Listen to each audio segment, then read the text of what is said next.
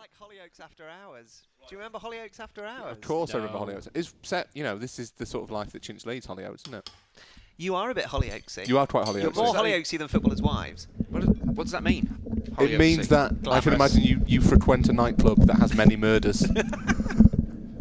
None of that. I don't go to nightclub. I actually said this in my Everton FC podcast. I wasn't a nightclubbing type of footballer. Were you not? No, my wife was. Didn't take me with her.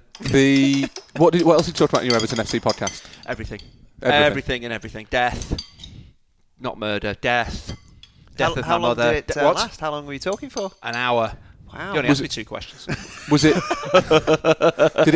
Was it cathartic? Did you feel kind of? I did. I cleansed said to afterwards, him, yeah? "This is like therapy," and he said, "That'll be £408, please." Plus So VAT. you had to pay to be a guest on the Everton podcast? I insisted on doing it. Was it an official Everton FC podcast?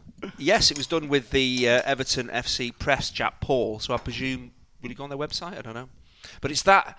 It's a side of Thank you football very as you simply don't see. It's that good.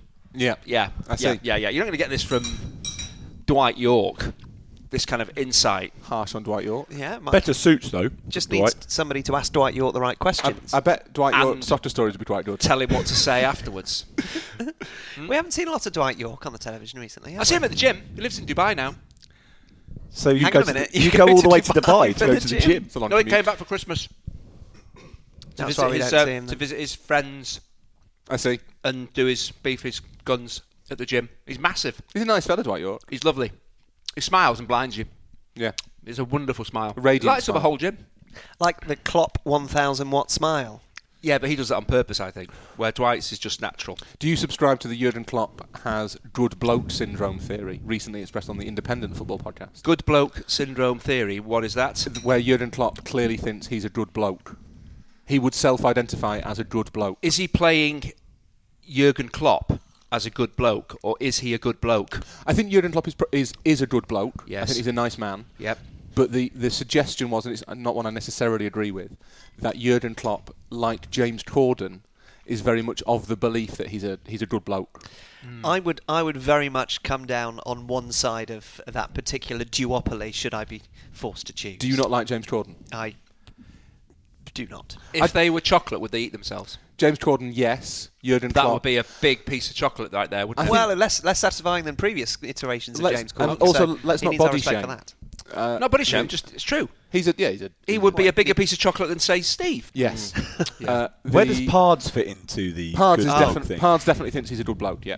Anybody who has the moniker professionally prior to their name, like professionally Thierry Henry, professionally Pards, professionally Klopp, professionally Corden, I think it works in each and every case. That But they would lather themselves up with butter and lick it off. The only problem with it.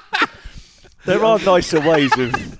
Can you lather butter? Yeah, I mean, I think I melt it prefer, slightly. if Room they were temperature chocolate, they would butter. eat themselves. Seems a little bit more of an acceptable way to I had go to about find the that second way. description. What do you do in the second instance of that? The only problem with this is it's risky. You kind of veer into sort of permanent cynicism, where if there's anybody who's got a bit of charisma or laughs or makes jokes, then you assume that they are kind of a bit, smug and having themselves Annoying. a little bit. And that's slightly unfair because, That they'd roll around in candy floss and put it this way, I would nibble say each that other's faces. Pards and Klopp are very different beasts. Well, I would say that Klopp and Corden are very different beasts as So well. Plop, Yes. Pards and Klopp, Plop, Yes. are good people. They're good people. No, they're not good people. No, I think there's different ways of being in capital letters good bloke. That's what I would say. But anybody, you're right, who self-identifies as a good bloke might not be a good Tends bloke. not to be. Yeah. Klopp clearly thinks he's quite funny. I think often he is quite funny, but I wouldn't say that's necessarily a massive personality. He does come flaw. from a long line of German comedians, though, doesn't Clearly, he? So, yes. yeah, it's a natural state of being. I'm glad we got to the casual racism eventually. Yeah, there you I've go. been waiting, and there it is. There This it is Set Piece Menu, the podcast where four friends talk football over food. The food has been provided not by Andy, not by Andy's wife, but by Andy's stepdaughter. And Marks and Spencer. And Can we Marks say and that? Can we Spencer. say, Yeah, is it we Marks can. and Spencer? There's no S on the end, is there? Marks and Spencer. Yep. Yeah. But it belongs to them, so apostrophe S. Yep. Well, it did belong to them. And now it belongs to you. It's now in my tummy. So would you like to explain what you asked Carly to get for you? Well, we started because you were late because stupidly you forgot all the kit, so we couldn't actually start doing the podcast, which is the only reason you're involved is Yeah. to bring the kit along. Still true. We've had some Danish pastries. We've had some pain au raisin. Is that how we would say it? Yep. Pain au chocolat. Also Are we allowed excellent. to say that? So they're excellent. Are we allowed to say that? Are we It's allowed not a to- trade name. Does it not sound a bit... I'm from That's Manchester. like What you do you can't say feta unless it's actually from I'd just say feta pan au in raisin, Greece. wouldn't I? I'd just say pan au raisin or pan au chocolat. I wouldn't say pan au chocolat. Pan au raisin. You would say pain au chocolat rather than chocolate bread. I would never say chocolate bread because it isn't chocolate bread. Okay. Okay. So we've had Danish pastries, and then we've had some fresh fruit, freshly made by myself and not Marks and Spencer. Now, 2 pots of Marks and Spencer's fresh fruit put into a bowl to make it look like it's fresh fruit. Yeah. Some people might say that. Nobody cuts And then their apples like that. There's Chinch. also some True. 4 pots of kind of different kind of compotes and birches and kind of yogurty stuff to go on the fruit. We've had macaroon coffee, which Rory loves. And Until he found out it was tea, macaroon coffee. Fresh orange. We've basically had the full brunch experience. Thank you very much indeed, Andrew Hinchcliffe. Your contributions will not be ignored, although they were incredibly trivial. Joining me, Hugh Ferris, are Stephen Wyeth, as British as a builder's brew. Rory Smith, as hipster as a hibiscus fizz mocktail. And Andy Hinchcliffe, as broken as a crushed can of iron brew. You can get in touch with the programme via @setpiecemenu on Twitter, setpiecemenu@gmail.com. You can also continue the Facebook conversation. Just search for us, Set Piece Menu. Now, we read out a very gratefully received email about our pod on retirement last week, so here is another. It's time to put down the bircher. Put down the bircher. There we go. Lick your lips and prepare to respond to this. It comes from another regular correspondent, John Yirrell. We have a lot of fine folks on the cusp of Buffalo status. John is one of them. So close. So close. Don't influence me. Well, John says this, to whichever unfortunate soul has to read this inbox, i.e. not Chinch. I thought I'd send an email to thank you all, and of course, mostly Chinch, for the pod about retirement. Not only did it bring some perspective to an era of professional football in which I previously had very little, but it also touched heavily on mental health and how it affects everyone and anyone. It seems that, and I am aware I'm heavily grouping here, the general media and the general public view those that earn, have, are worth more than them as not only immune to certain issues of life, but also that the more the person earns, has, is worth, the less human that they are, and the more acceptable it is to dehumanise them. It is understandable as most normal people's issues seem to be in some way related to money, so naturally the view is having more money will make you happier. Furthermore, it is us as football fans that are partly to blame. Our money floods into the game and pays the high wages we all complain about. Our discussion of the game increases the focus and pressure on each of their actions. Thus, as part creators of the problem, we should be part of the creators of the solution. And thank you, he says to us, for being part of that solution. That's from John. Excellent. Yeah, players, they can't apologise for the abilities that they have. They're playing the game in an era where they are fabulously well paid, but that, as John says, that they're not immune to the problems that everybody has. So, yeah, maybe we should appreciate that a little bit more.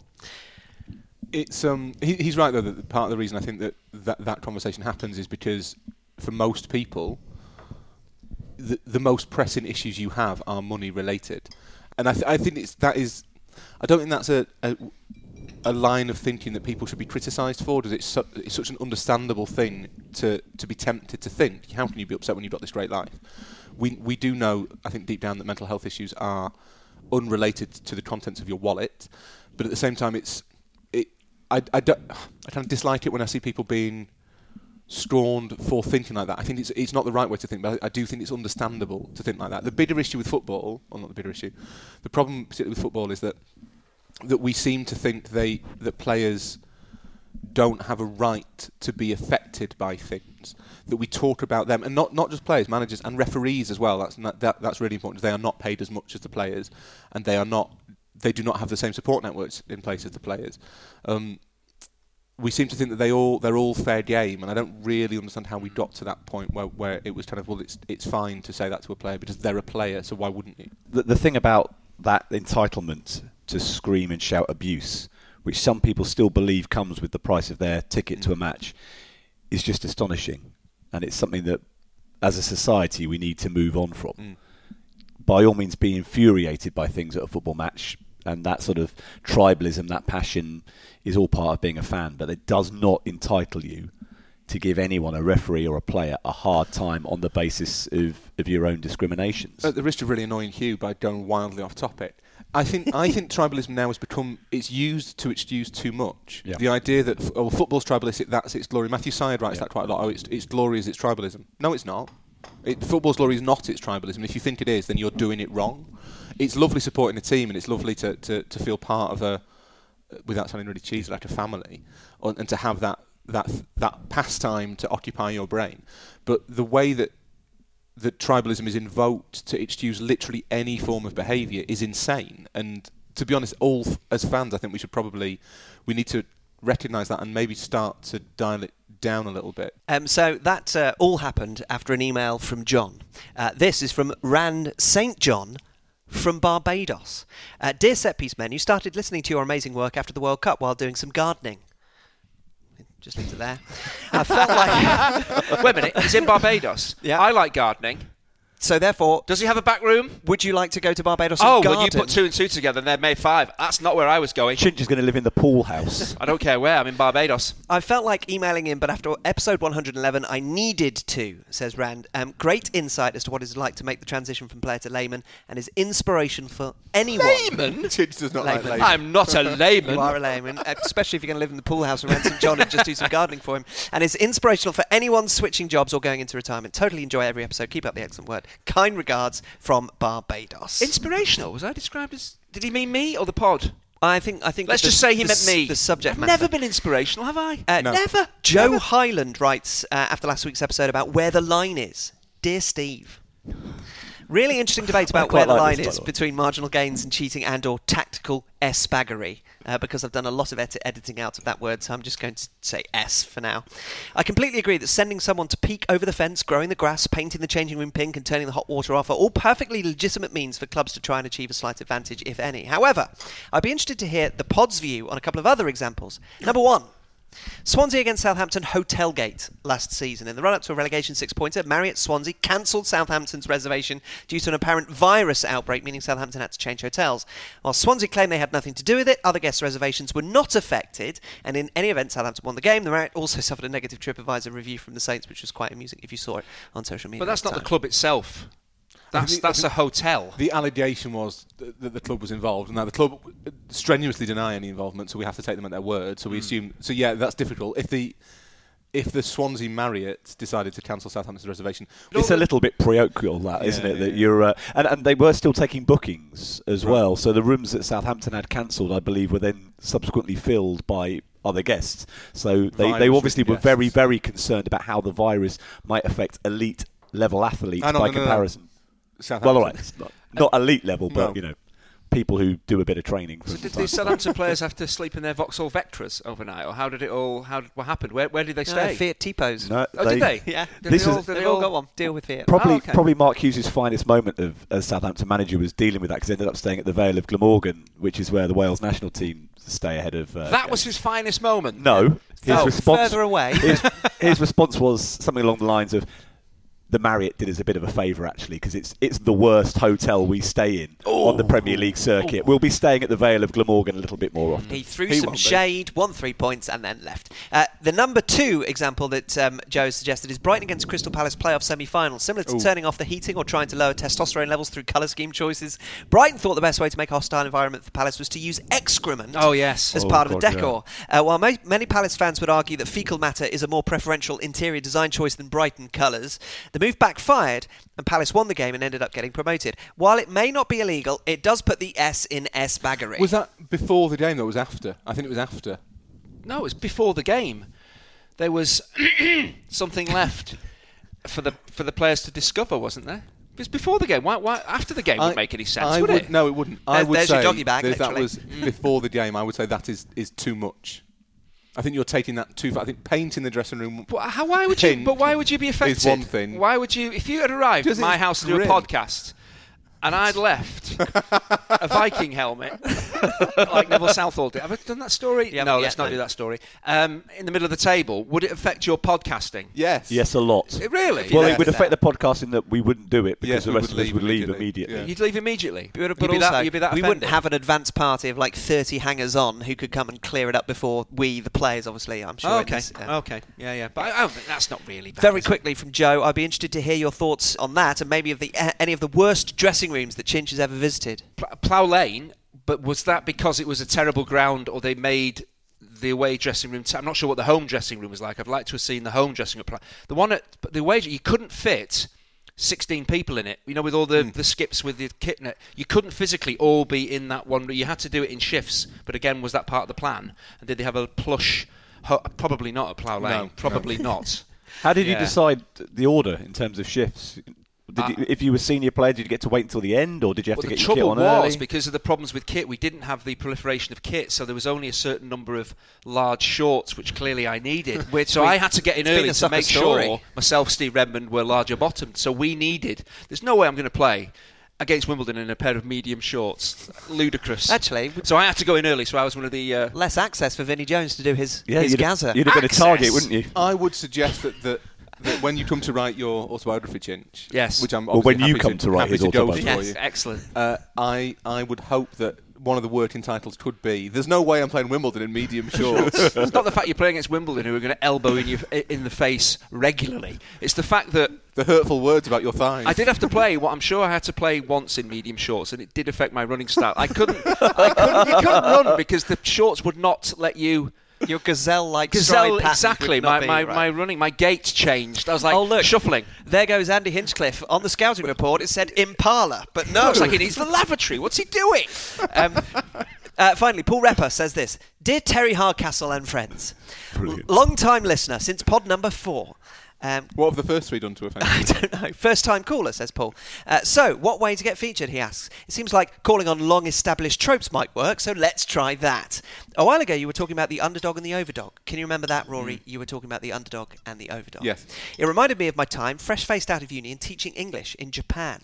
Completely out of my depth and not really having a bloody clue what I was doing, I found myself teaching a pretty advanced group of learners who asked me to explain the origins of the word underdog. Kind of assuming it would have a bit more to it than just a dog-fighting origin, I found a site that suggested it came from shipbuilding, where workers would saw logs over a saw pit.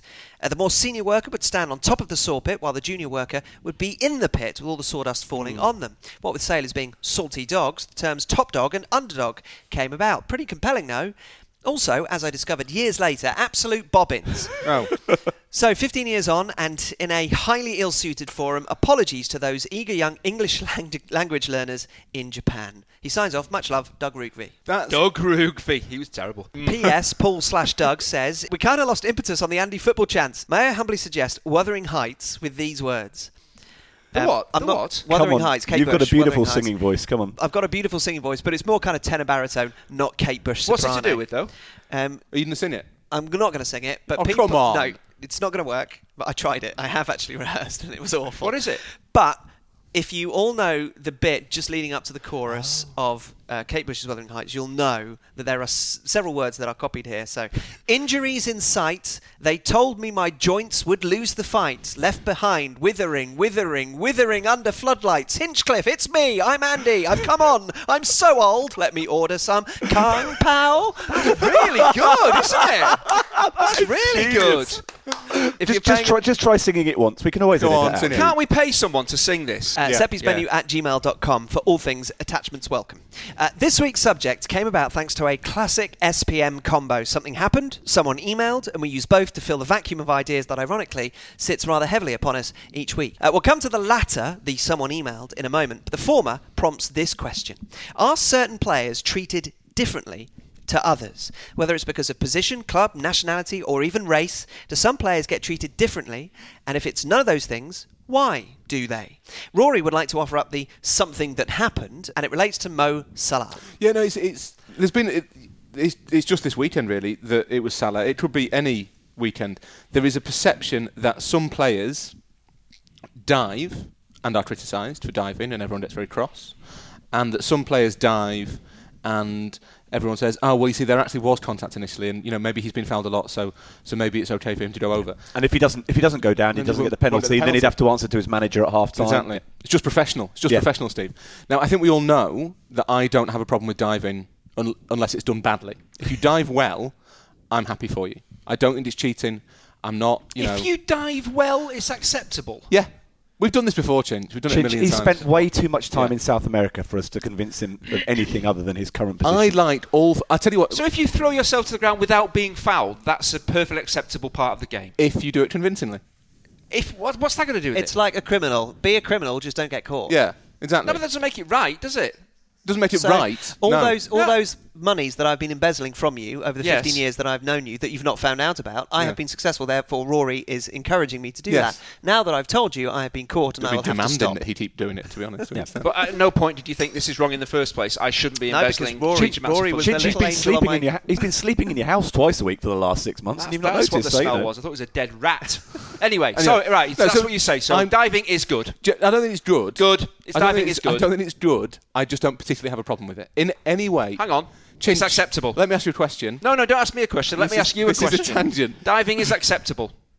Yes, basically. I don't have a problem with it. Okay, yeah. Carry on. Did you ever, when you were tussling... Don't bring me into it. When you were tussling for the ball by the goal line... Oh, yeah, did that a lot. And it ricocheted off you and went out for a corner? Yeah. Did you ever tell the referee it was No, I said that's the opposition's throwing referee. Because I knew to do the right thing is very important to me. Anyway. Those good deeds would come back to reward you. No, of course I did. Yes, so you've caught me out there. To me... You've caught me out there. I'm not trying to catch you out, Chinch. I'm just saying that to me... You did. They're not vastly different. Anyway... What, appealing for a throw-in and diving for a penalty? Knowingly, wrongly appealing for a corner and diving for a penalty are on the same moral fault line. But hang on a second. Rory, you've previously pointed out quite correctly that from corners, out of every 50 corners, you might score once. Yeah, out of every 50 penalties, you're going to score, 47, 48? Yeah. So unless you're Shane Long. Yeah. So Salah dives for a penalty against Crystal Palace. And he did he? Yeah, I've not seen it, so did he dive? I think it was. Do you know what? It wasn't even a dive. He just sort of fell over. He just fell over backwards, unchallenged. Yeah. So there was no contact on him. No, a dive would suggest some kind of forward momentum. Yes. There was kind of a tussle, and at some point Salah thought, right, that's enough of that tussle, and I'm going to throw myself down and see what happens. And it's a motion he actually does quite a lot, Salah, and sometimes he gets a penalty, and sometimes he doesn't get a penalty. But anyway, there was a big reaction to, I think he was criticised on Match of the Day, and then I saw lots of people saying, Salah's not being criticised in the same way as, and the example that was given was Raheem Sterling, after the ridiculous, not actually a dive penalty against Shakhtar in the Champions League, where Sterling stubbed his toe and went over, and the referee gave a penalty, which we should all say immediately, that's not Raheem Sterling's fault. No, it was a refereeing mistake. But what could City have done? Well, Sterling could have done a Robbie Fowler, but the thing that I would say in Sterling's defence there, and this isn't necessarily what we're talking about. Doing a Robbie Fowler, was given a penalty against Arsenal, and he went to the referee to say it shouldn't have been a penalty. Liverpool scored, but from a rebound.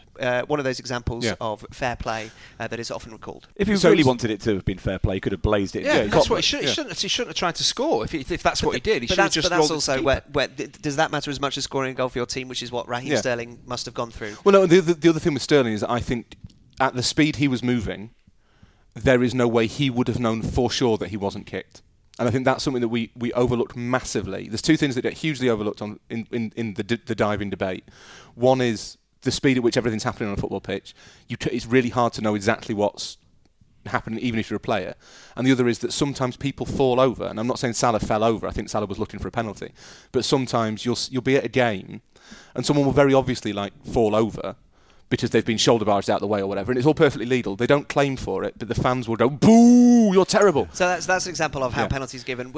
How was Salah and Sterling treated differently? Well, the perception was that Sterling was City were roundly condemned for getting a penalty that shouldn't have been a penalty, whereas Salah was excused his peccadillo because they didn't get a penalty, but also because he gets fouled a lot, and maybe there was a bit of contact, and blah blah blah, blah. And it gave rise to this broader discussion about why certain players are treated in certain ways and others in others. The other framing of it that you get quite often is that no one criticises Harry Kane for diving because Harry Kane is white and England captain. And this brings us on to the second part of the something happened and then someone emailed. Well, the email comes from Mohamed El Salah, would you believe? That is his name. Do we think it's him? It might be. He's put L in there to try and disguise it. Yes, a doctor based in America.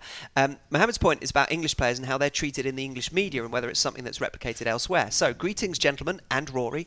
After watching the recent game between Spurs and Manchester United, says Mohamed, I have a few observations. The one I want to speak about, though, is that I've come to the conclusion that Harry Kane must be the most overrated player in the EPL. The commentators were tripping over themselves trying to justify his every bad touch and blaming his teammates every time that he didn't score himself. I'm not sure how the media are in Italy and Spain, for example, but I'm fairly certain they don't hype up players as much as the English press does. Look at players like Wilshere or Walcott or Trippier. They are, at best, average to good players. But if you were to believe the hype from the media, you would have thought that they were going to be the winners of 7 Ballon d'Ors between them. So some players are treated differently. Well, it's to do with reputation, isn't it, basically? So someone like Wilshere burst onto the scene at 17, is seen as this really talented kid, has a few kind of standout games. Pep Guardiola brilliantly says, I've got 8 of those in my B team at one point, which is hilarious. And probably true. And then that sets the tone, basically, for his entire career, well, maybe not for his entire career, but for the next 4, 5, 6 years, that he is seen through the frame of this kid is inordinately talented. Thus, everything he does must kind of reflect in some way that talent. So if he plays well, he's really talented. If he plays badly, it's are Arsenal getting the best out of him? That's how it's the framing of the discussion. I think in terms of diving, it applies as well, that if you get a player who gets a reputation for diving, then every kind of contestable challenge or contestable decision or slightly soft tackle, is he looking for the contact? Is he doing this, that and the other? And I think that Salah, for example, doesn't have that reputation in a way that I don't necessarily think Sterling does, to be honest. But Jamie Vardy definitely has a reputation as a diver. Now, the question is whether that is because of sort of pure footballing factors, so Salah maybe for the first, year, it wasn't a noteworthy part of his game that he was looking for penalties, so people didn't really pick up on it. Or is it to do with other slightly more nefarious factors? So is it because are foreign players treated more harshly than others? Are white players treated more easily than black players or non-white players?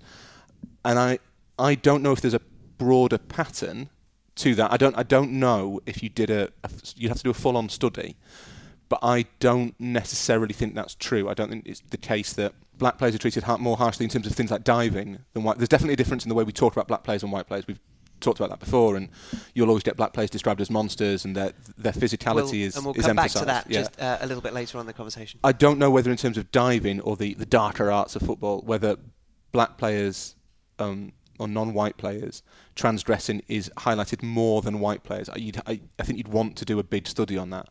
But I definitely think that players get reputations for certain actions or certain tendencies, and once those reputations are set, it's very hard for the media in general, and I would say fans as well, to kind of escape them. Yeah, so to shake them off. Yeah. Yeah, because so much of this stuff is Steve's going to talk now, just he's been trying to talk for ages. But I can eat if that helps. But so much of this stuff of these things are so fine that the difference between a dive, you don't get many really blatant dives. There's always a few every season, and we tend to remember them much more clearly than all of the others. But most of them are a bit like the Salah one, where you sort of think, well, there's kind of a kick. It doesn't look. There are different types of diving. It's probably not enough. There's leaving the leg in. There's exaggerating contact. There's seeking contact. Yes, exactly. These are all types of kind of simulation. Those beautiful the Andy Johnson swallow dive where there's no one near you, they're very few and far between. Yeah. And I think the problem is that because these are relatively fine decisions, the players with certain reputations, if you have a player who has a reputation for it, they will get them performing that action will get highlighted. If you have a player who doesn't have a reputation for it, then performing that action won't get highlighted. Confirmation bias or reputation leading into games. Well, I did want to come to the confirmation bias thing, because just to sort of bring it full circle to where Rory started the diving thing about how the Mo Salah incident was viewed as, well, he wasn't criticised as much as Raheem Sterling was. There was also the alternative view, and Alan Shearer was taken to task on Twitter about this because he was highly critical of Mo Salah on Match of the Day for that incident against Crystal Palace.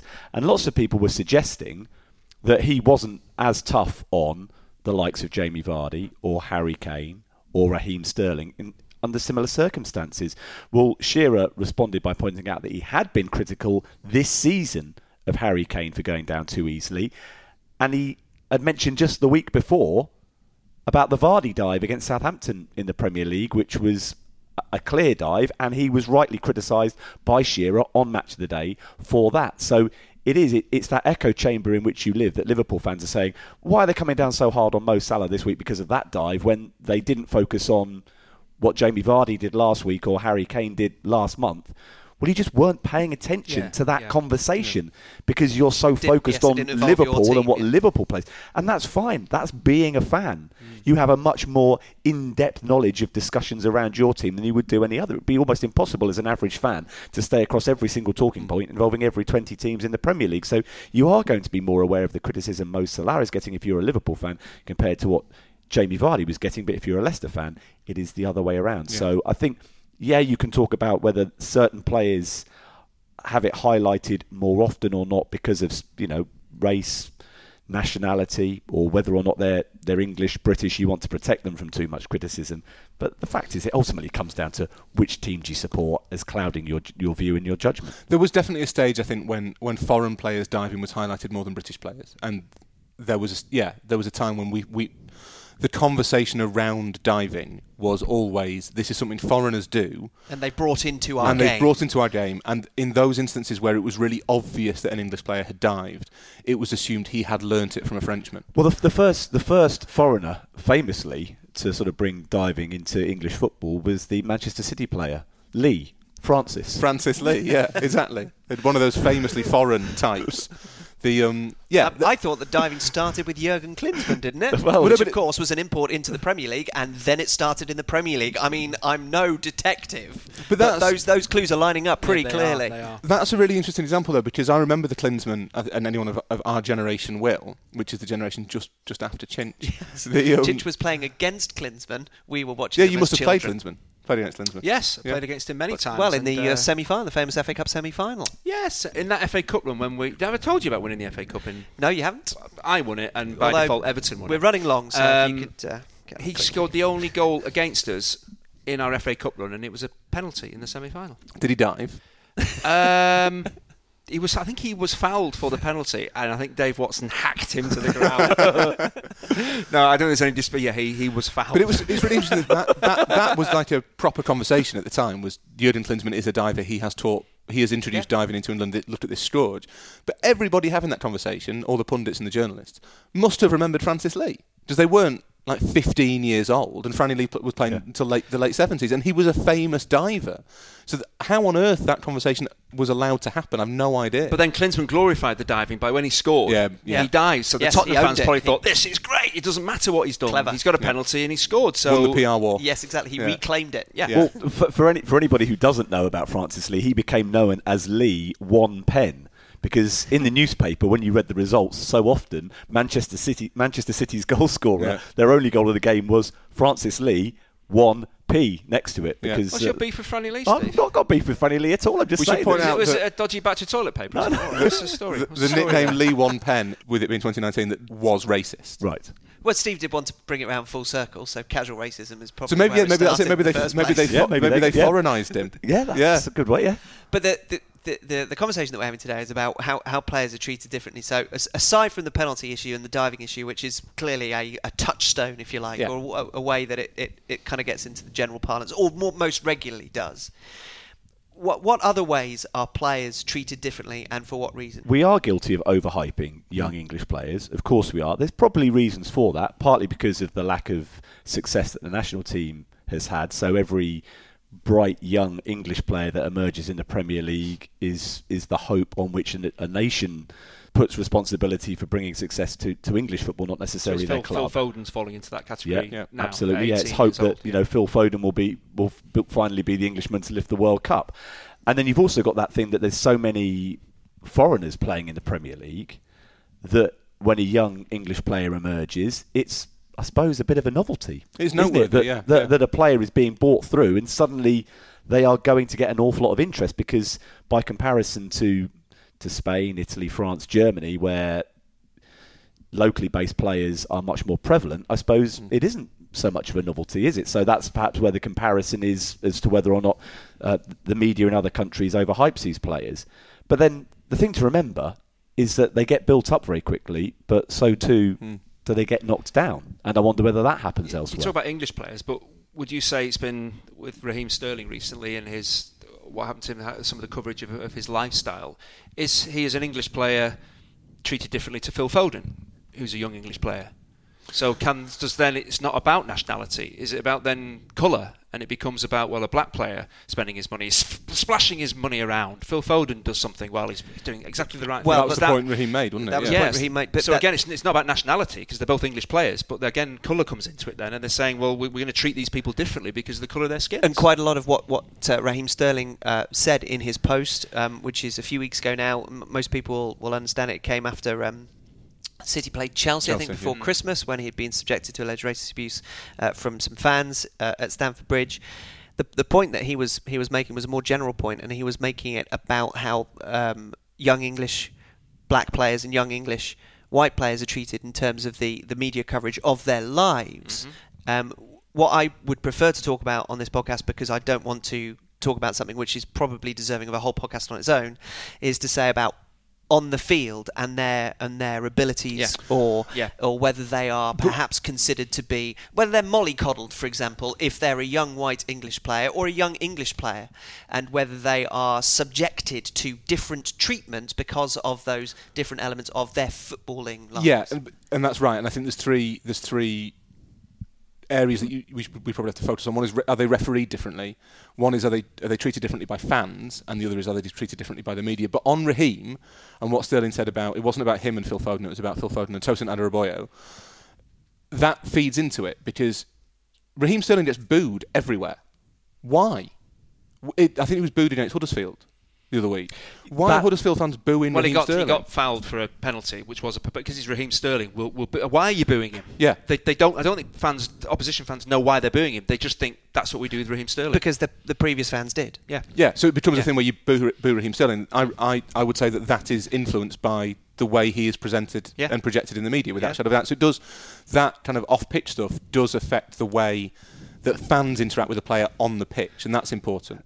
I think that is because fans feel he typifies or is an example of the things that they are disengaged with about the game. It's not that it's his fault particularly, but the spite almost needs to be focused in one direction. It would be too difficult to spread it around. So the nature of the way that he was perceived to leave Liverpool for Manchester City, and then on top of that, the feeling, the general prevailing mood that he does not perform as well for England as he does for his club, mean that there's almost double jeopardy as far as he's concerned in terms of becoming a focus for disgruntled supporters. It's interesting that those players who get booed, players who get booed for not playing well for England are always black. Yeah, Ashley Cole, Raheem Sterling, John Barnes. They're always black. It's never white players, and that is something we have to, as a country, at some point we're going to have to confront and think, right, actually, why are we doing this? Why is it always the black players?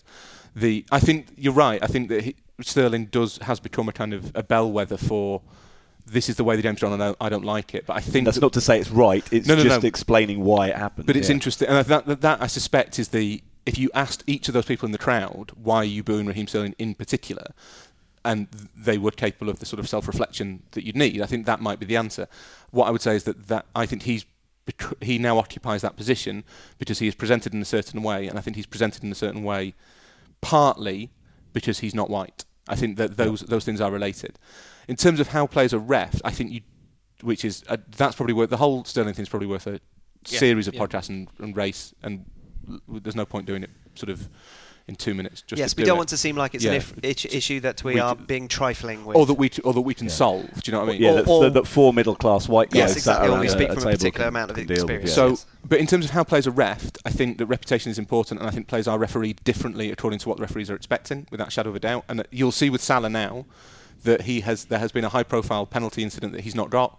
Mohamed Salah will now have to work harder to get penalties. So let's talk about the reputation issue. I was going to say with Steve, in preparing for a game, do you take a player's reputation into consideration? If you're going to be commentating on Leicester, do you think about Jamie Vardy and when he's in possession in the opposition? Do you start to think about his reputation as maybe a player who does kind of generate fouls and dives, or do you have to say, no, I've just got to judge it, I've got to work really hard to judge it on what I see? Yeah, I think when we talked about it a little bit during the commentary podcast, where the sort of a referee and a commentator, there's quite a few parallels in the two jobs. You have to call things as you see them. The one advantage you subsequently have as a commentator is that access to almost immediate replays to confirm or cloud the situation depending on how you initially saw it. And sometimes you have a middle-ranking former England international sitting next to you to tell you what to think. No, to shrug his shoulders and not help. I'm going to leave this one with you. I have commentated on Leicester this season. Jamie Vardy did win a penalty. It looked at full speed, at first glance, like clearly it was a foul and it was worthy of a penalty. The replays confirmed that as far as I was concerned. But the talking point from the club media, from the local media and from the press team of the opposition, it was Watford, were that was never a penalty. Ben Foster, because it was Jamie Vardy. For me, Ben Foster took him out, and it was a clear penalty. But the viewpoint from that was from a neutral standpoint.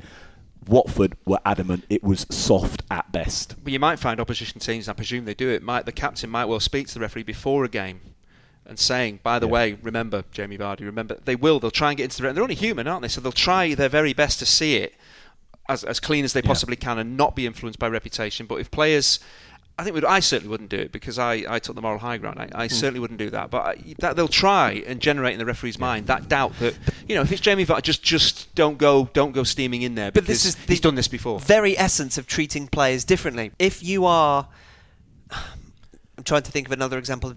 But Jamie Vardy, but I can't, so we'll just stick with Jamie Vardy.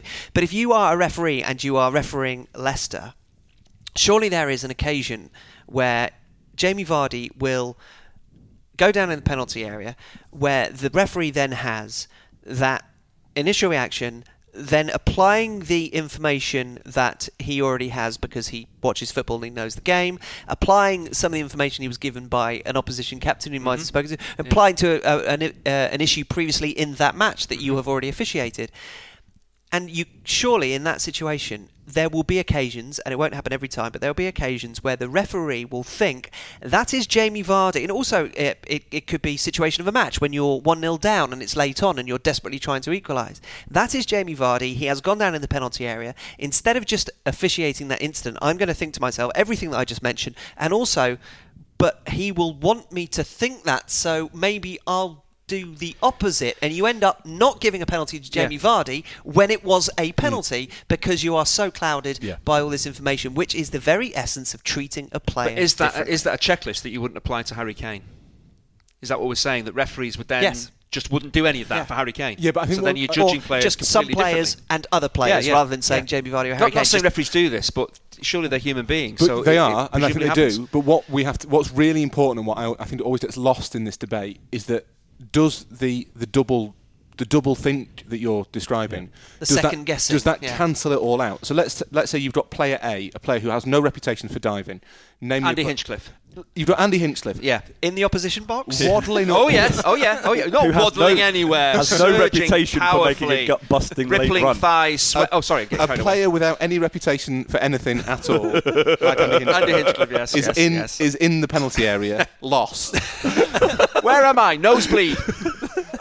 And he falls over. Disorientated. I'm a bad example, really. The other example of this that Chinch has brought up with us before is Paul Scholes. This is just to make this abundantly clear. Paul Scholes had a reputation for not being that type of player, despite being an abysmal and occasionally vindictive tackler, and that will have got him out of loads of yellow and red cards. Yeah. So you've got Andy Hinchcliffe. Another great example of what we're talking about. Andy Hinchcliffe in the box. There are no preconceptions to what the referee's thinking at all. You don't have a reputation for diving or not diving. Mm-hmm. You go over. The referee is going to call that. It's probably his knee. Go over injured. And have to leave the field. Look, get to the point of your story. The referee's going to call that incident as cleanly as possible. The referee will base it entirely on what they've seen. That's as it should be. Why is he wearing medium shorts? They're far too tight for him. Anyway, go. Sorry. Anyway, that's why he's lost all the blood to his head. That's why he's disorientated. Circulation's a problem. You then have Jamie Vardy, a player with a reputation for diving, and also wearing the correct size wearing the correct size shorts. The referee's going to look at it and think, "Oh, that looks like a foul because Jamie Vardy's good at diving." But he's also going to think, "But then it's Jamie Vardy." So maybe I've got to think more carefully about whether it might have been a dive. I wonder whether the fact that there's that double process actually worked against you. So players who do dive a lot are probably less likely or at least no more likely to get penalties, just the referees are looking out for it. It works against the player. I think there comes a point with reputation in terms of the referee where it works. Whether it works against the player, I'm not sure. It certainly doesn't work for the player anymore. The player gets it. And Andy Johnson is the best example of this, who won about 4 million penalties in that one season for Everton. And then the referees worked out what he was doing, which was leaving his trailing leg in. And I think he never won another penalty again and coincidentally stopped scoring goals. and then retired immediately. Because they had worked out what the trick was that got him lots of penalties. And as I say, no judgment, I don't have a problem with it. But they worked out, right, this is what Andy Johnson's doing, so we're going to watch for it. So Andy Johnson keeps on running over in the box. The referees are thinking, no, mate, you are leaving your leg in there. That's your fault. Even when he might well have been fouled. Even when he might well have been fouled. There must have been occasions where he was So there came fouled. a point where it was no longer advantageous to be Andy Johnson in the box because you weren't getting penalties, and that's when his career ended. boy who cried wolf syndrome. A little bit, yeah. Sort of Although in this case, the boy was kind of creating a papier-mâché and throwing it at the villagers. You mentioned when we were talking about Mo Salah earlier on that he is now going to have to work harder to win penalties. So this is the point you're making, that it won't necessarily help him in the long run. Well, I know I have to bring this up about as often as Shane Long scores goals, but as the only qualified referee of the quartet, really, this is my sphere of expertise. In terms of the making a split-second decision, I'm not sure, the way that Hugh described it, I'm not sure referees have got the time to go through that second-guessing process. But it's a subconscious. So it may well be that ultimately it cancels itself out. And a bit like I said about a commentator, the referee has to make the decision as they saw it. They can't wait so long as to work through all of those clauses as to what might have happened. It's subconscious, it's instinctive. But if Raheem Sterling, who is known to have dived on occasions, goes down in the box and it is a fair penalty, is Raheem Sterling going to get that given to him as many times as another player in that situation? Look at the game against Huddersfield when he was fouled for a penalty, didn't get it. Now, the referee might have said, well, I didn't think it was a foul. Or is his reputation coming into it and thinking, well, remember that Shakhtar game? I'm on the side of caution and not give it because he has a reputation possibly for it. Is that a fair, Steve? Is that a fair way of saying that might happen sometimes? Referees must have the mindset that they don't want to be made fools of by footballers with certain reputations. So I'm sure it's just human nature that would be in your mind. But equal to this discussion in terms of players winning penalties when maybe they shouldn't, or having their credibility judged when they go down in the penalty area, how often do we see players penalised for diving when they've been taken out, and how often do we see what look like stonewall penalties like the one you just described? It just happened to involve Sterling, it could have involved, waved away, and you question the sanity of the official at that point in terms of what have they seen, what part of common sense leads you to believe that isn't a foul, that isn't a penalty, that ultimately officials make mistakes. They make misjudgments in a split second, which then get poured over from every angle and for days afterwards, potentially even longer. So you can understand if they have some doubts about certain individual players who are trying to fool them, and that might come back in, like you said with the Andy Johnson case, that might come back to work to the detriment of the player involved. I think there's a point as well that's to make it a bit more about kind of the public coverage of them.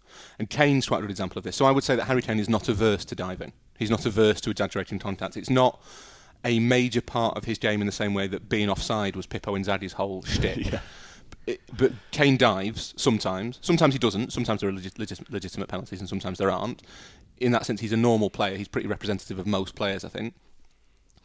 The reason that Kane, I think, doesn't have a reputation in the same way that Vardy does. Now, it's interesting. Vardy, I think we can agree, has a reputation as a diver and is white.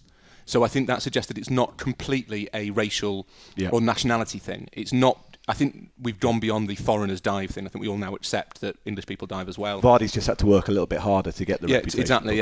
But also, Vardy only got the idea to dive from meeting a foreigner at one point in his Jamie life. Vardy's interactions with foreigners tend not to go very well. Well, funnily enough, what's bubbling below that surface is the fact that it might be a class thing.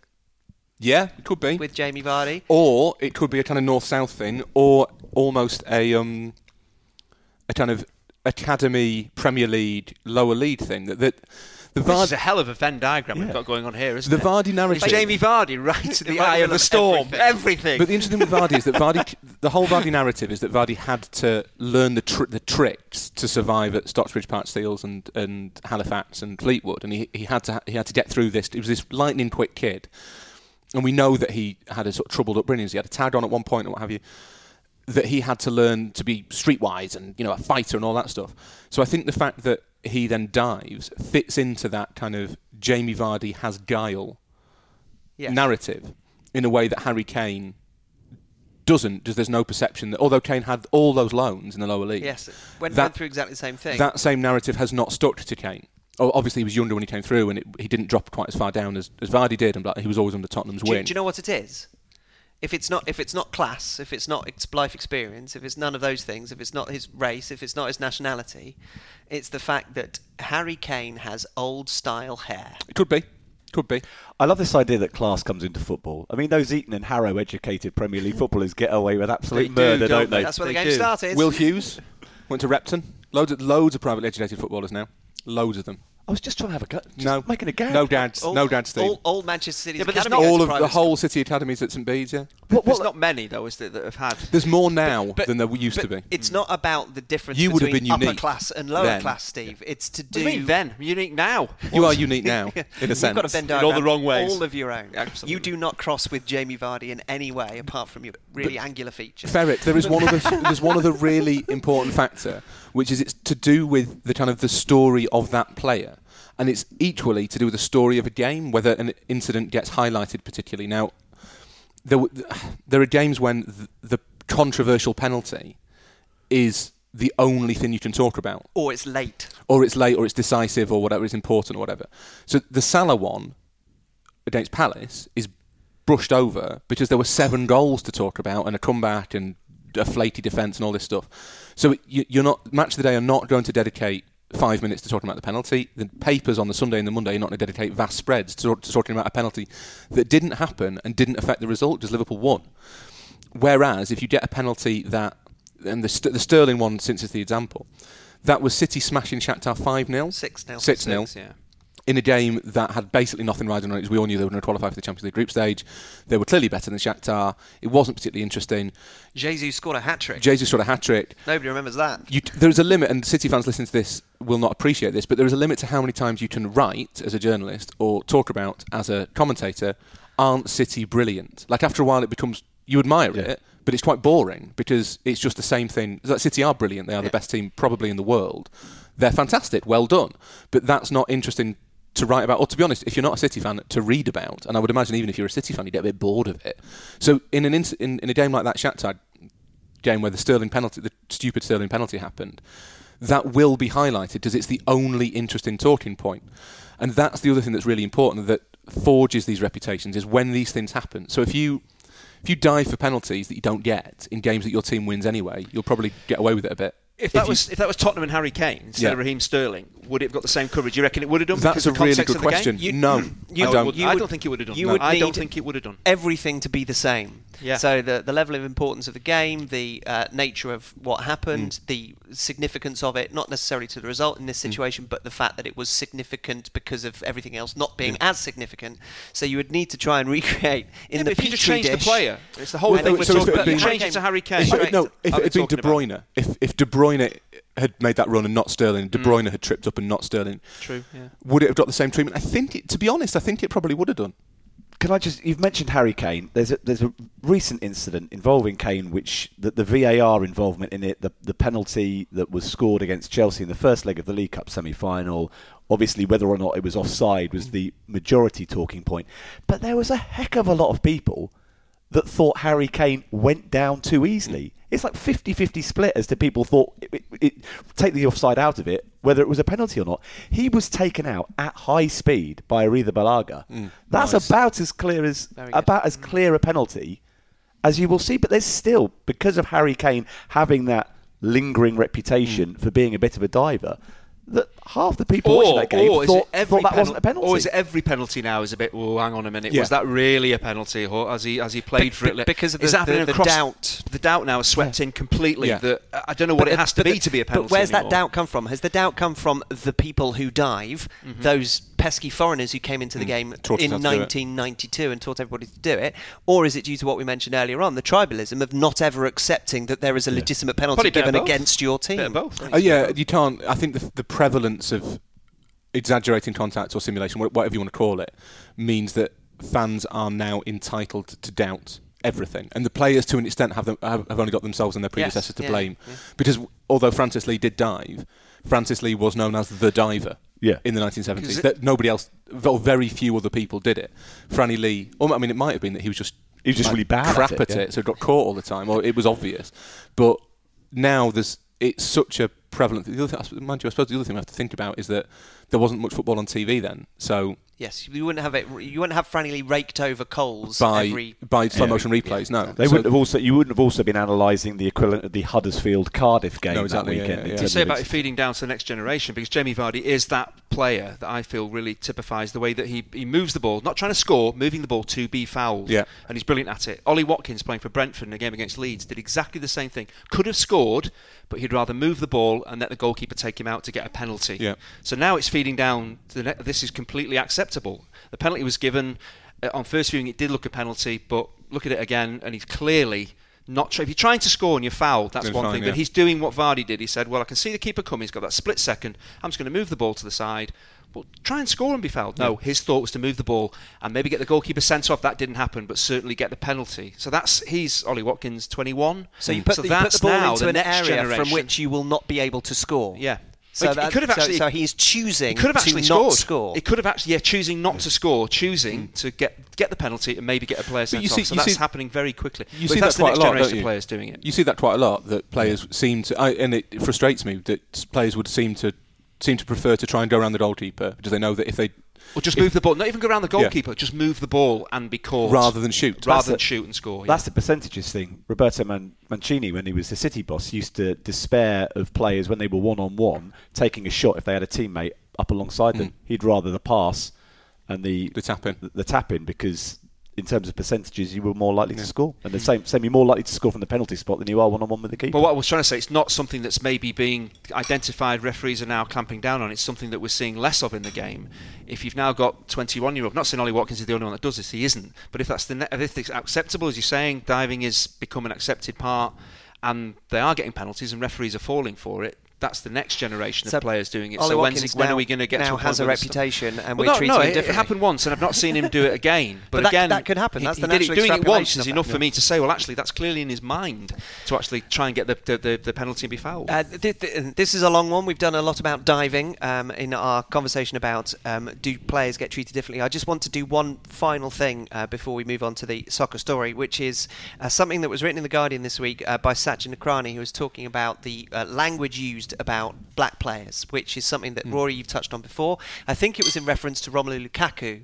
Possibly, yeah. And it was quite a long time ago. So that's the reason that I just wanted to touch on it briefly, because it was also in The Guardian as well. It relates to Paul Pogba, who after Manchester United's last win, which was at the weekend, both Jamie Redknapp and Graham Souness on the television referred to Paul Pogba, who had laid on the goal for Marcus Rashford with an incredibly exquisite technical piece of genius with his pass.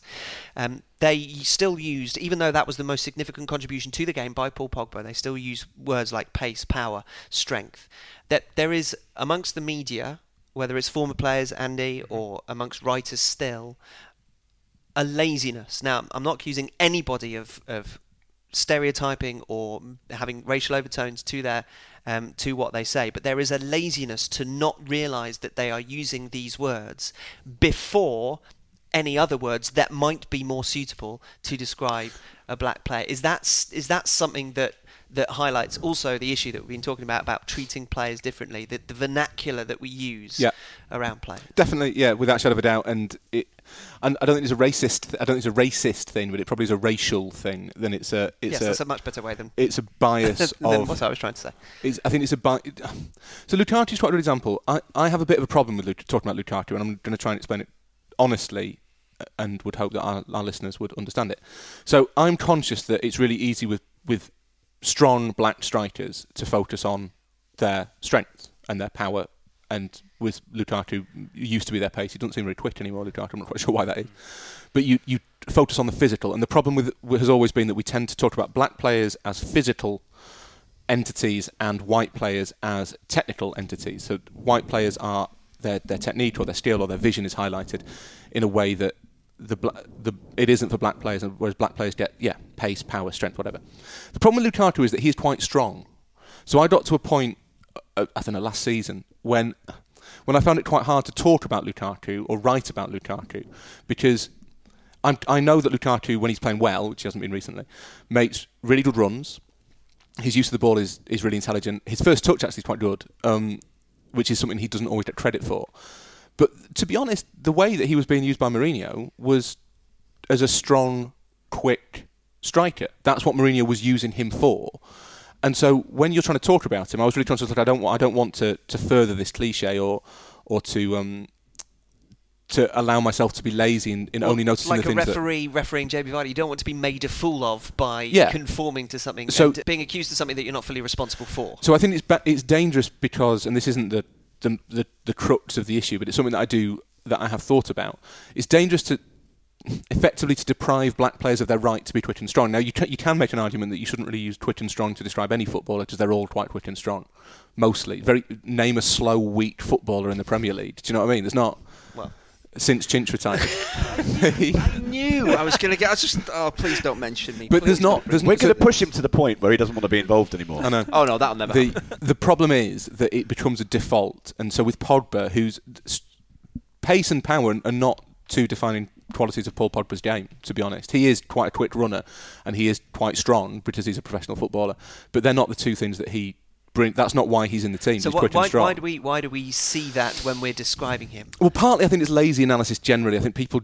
That's the point that I wanted to make. Generally are lazy. Yeah, but you've got to be careful. If he does something that's pacey and powerful, you can't say, "Well, I can't say that." Yeah. Well, he's just done that. And any player, if he does that, you've got to say that. At this moment, don't just say that. We don't want to say that it's just Jamie Redknapp and Graham Souness, but it's just the highlighted comments in the article by Sachin Nakrani, and he also says that these are by no means the only things that Jamie Redknapp and Graham Souness said about Paul Pogba, but they were the initial conclusions about Paul Pogba's performance, and there is an element to it where it is, and it's not just the people saying these things, but there is a laziness of analysis that infects everything that they say, and it just happens to be that when they talk about black players, no, not that it just happens to be, but when they talk about black players, that's how it manifests. That is their laziness of analysis. But again, you have to. Do they even know they're doing it though?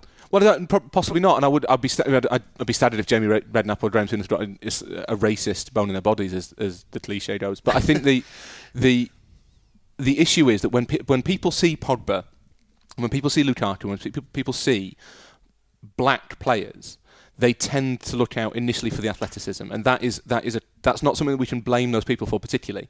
That is a cultural thing that has been bred into them over years that we all have to make an effort to break free from. So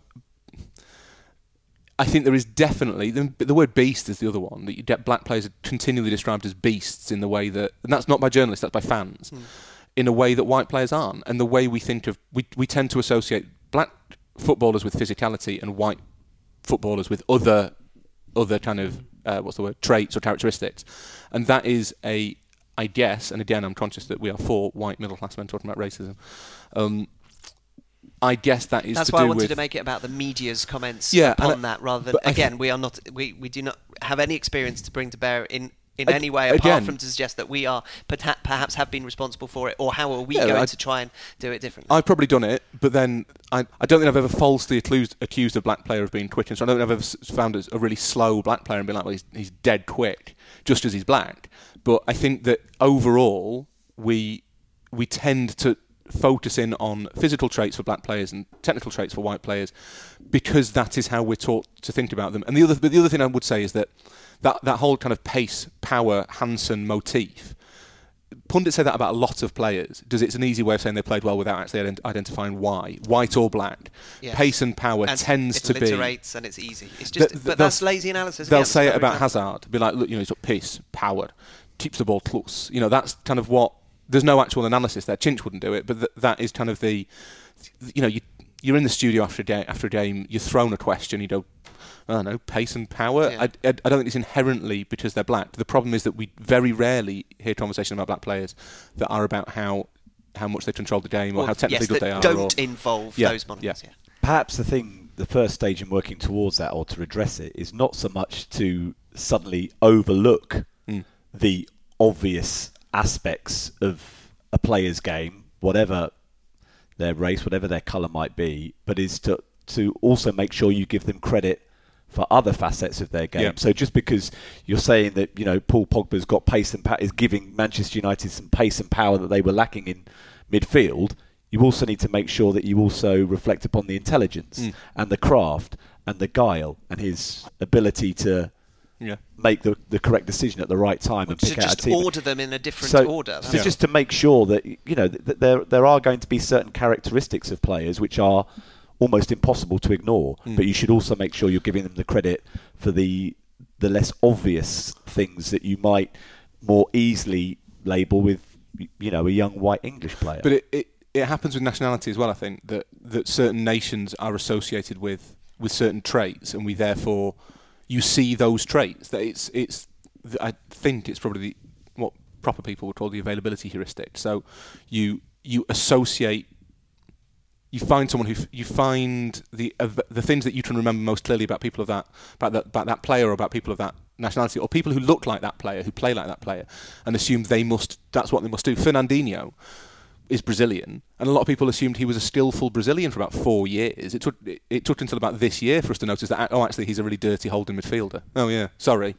And it's the same with you'll get midfielders who are actually there to pass, who we assume because they're Serbian or whatever are Matic to an extent. We'll assume that Nemanja Matic's thunderous in the tackle. He's not. Nemanja Matic sort of wanders about, nicking the ball away.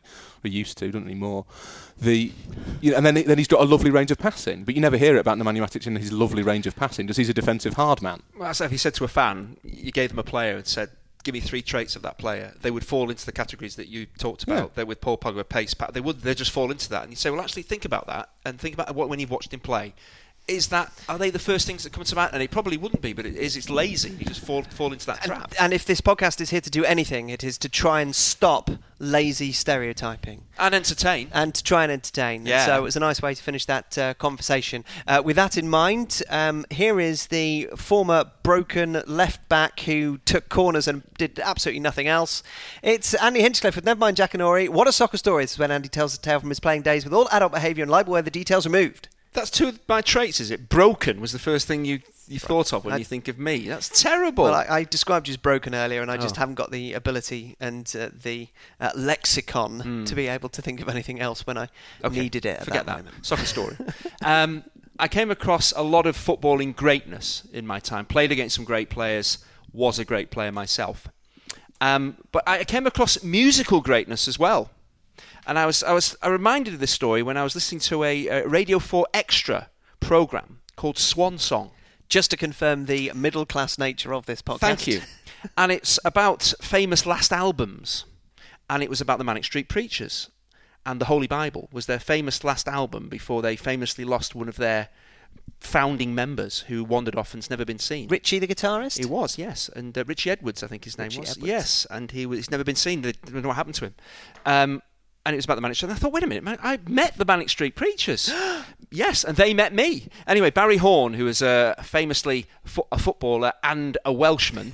What a combination. I don't know whether you know the Manic Street Preachers are from Wales. They are indeed. So he had a lot of contacts in the music industry. So he used to come over to Manchester. We used to go to the Academy and watch bands play. And we went to I think it was the MEN, as it was called then, to see the Manic Street Preachers.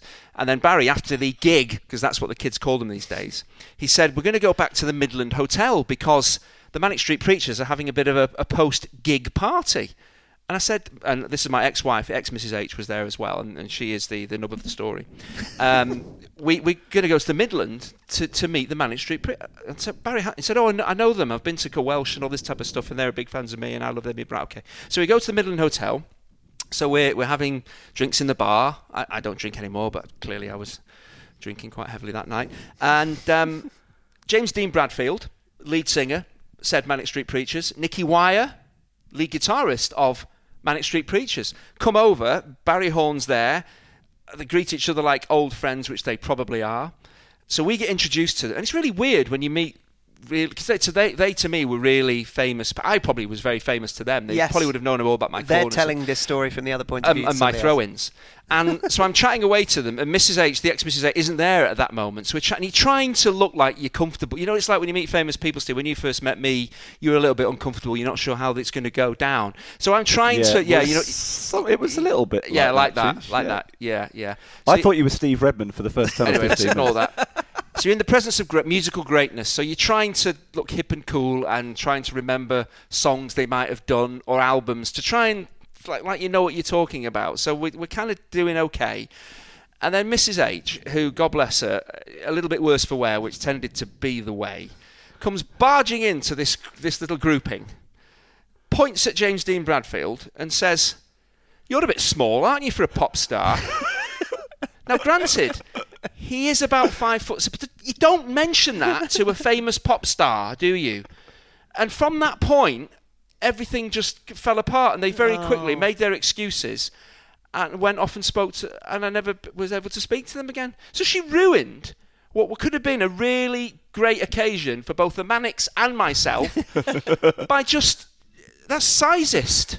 Poor has he ever recovered? I don't think they made a decent song from that point onwards. They've not written a decent song, I'm telling you. And it was all because Mrs H steamed in, didn't say, "I love your music, isn't Wales great?" Just said... Talking points with the Manic Street Preachers. "You're a bit small to be a pop star, aren't you?" What's he going to say to that? So that ended that story. We're back to stereotyping. Yes, lazy Not me, stereotyping. though. Not me. Lazy stereotyping. All lead singers have to be, 6'2" at least? Absolutely. They've got to be Morrissey-esque, haven't they? If you're not Jarvis Cocker minus a couple of inches, then you're not interesting. But again, it just... I know they could have become friends. They could have been part of this podcast, couldn't they? Because you would have struck up a relationship that would have lasted until for all this day. the right reasons, I'd have struck up a lasting friendship with them. I could have gone on tour with them. I could have maybe played the Triangle. I could have done a lot of stuff and maybe influenced popular music, but Mrs H ruined it. That's why we got divorced. Good job you never took her to see Prince. He was small as well. She'd have said to him, he wouldn't have had a chance, would he, the poor man? Look at his silly shoes. What's he got wearing platforms on? for? You're only 4 foot tall. What's this obsession with purple? Strong work, Andrew. Thank you very much indeed. We leave with a reminder of how to get in touch at setpiecemenu or setpiecemenu@gmail.com. Head to facebook.com/setpiecemenu as well. Please subscribe, share, rate and review as we humbly ask you to continue to find room for us in your podcast schedule. Thank you to you all for sticking with us. This is, I think, by far our longest podcast. EVs, number 113. We've been very disciplined up until this point. Thank you to Steve, Rory and to Andy, and to you all for listening. We'll be back with another set piece menu for you to enjoy very soon indeed. Podcast 113. It's taken me to this point to remember that story, I met really? Wow. the Manic Street that probably would have been in probably the top 20, wouldn't it? Most famous person outside of football that you ever met? That's a good question. Let me think on that one. You don't count. Because you are outside football. I've seen you play. We're not talking about future fame. They had to have been famous already at that point. famous. Did I meet Nelson Mandela? I mean, whilst he's thinking about it, obviously, in terms of top soccer stories, the Manic Street Preachers do not get close to Kevin Radcliffe throwing a tray of lobsters into the Everton bar. And he was both Welsh. Yes. Yeah, that's your best Welsh soccer story. If I could have had the by Manic some Street distance. Preachers in the bath, Yeah. that would have made it a Well, perfect story. We'd have hoped you might have remembered that a bit sooner. But now I'm going to have to think about whether I did meet any other famous people as well. I must have done. I must have met someone Who handed famous. the FA Cup to you? What? Was that the Queen? She didn't hand it to me. No, but you got medals as you went down the Queen? line. Was it the Queen? I can't No, remember. the last time Very good question. it was What like a- the what a story. 1970s was the last time the Queen handed out the Yeah, it would medals have been at the an FA Cup Queen. final. It'd have been a driver or someone, wouldn't it?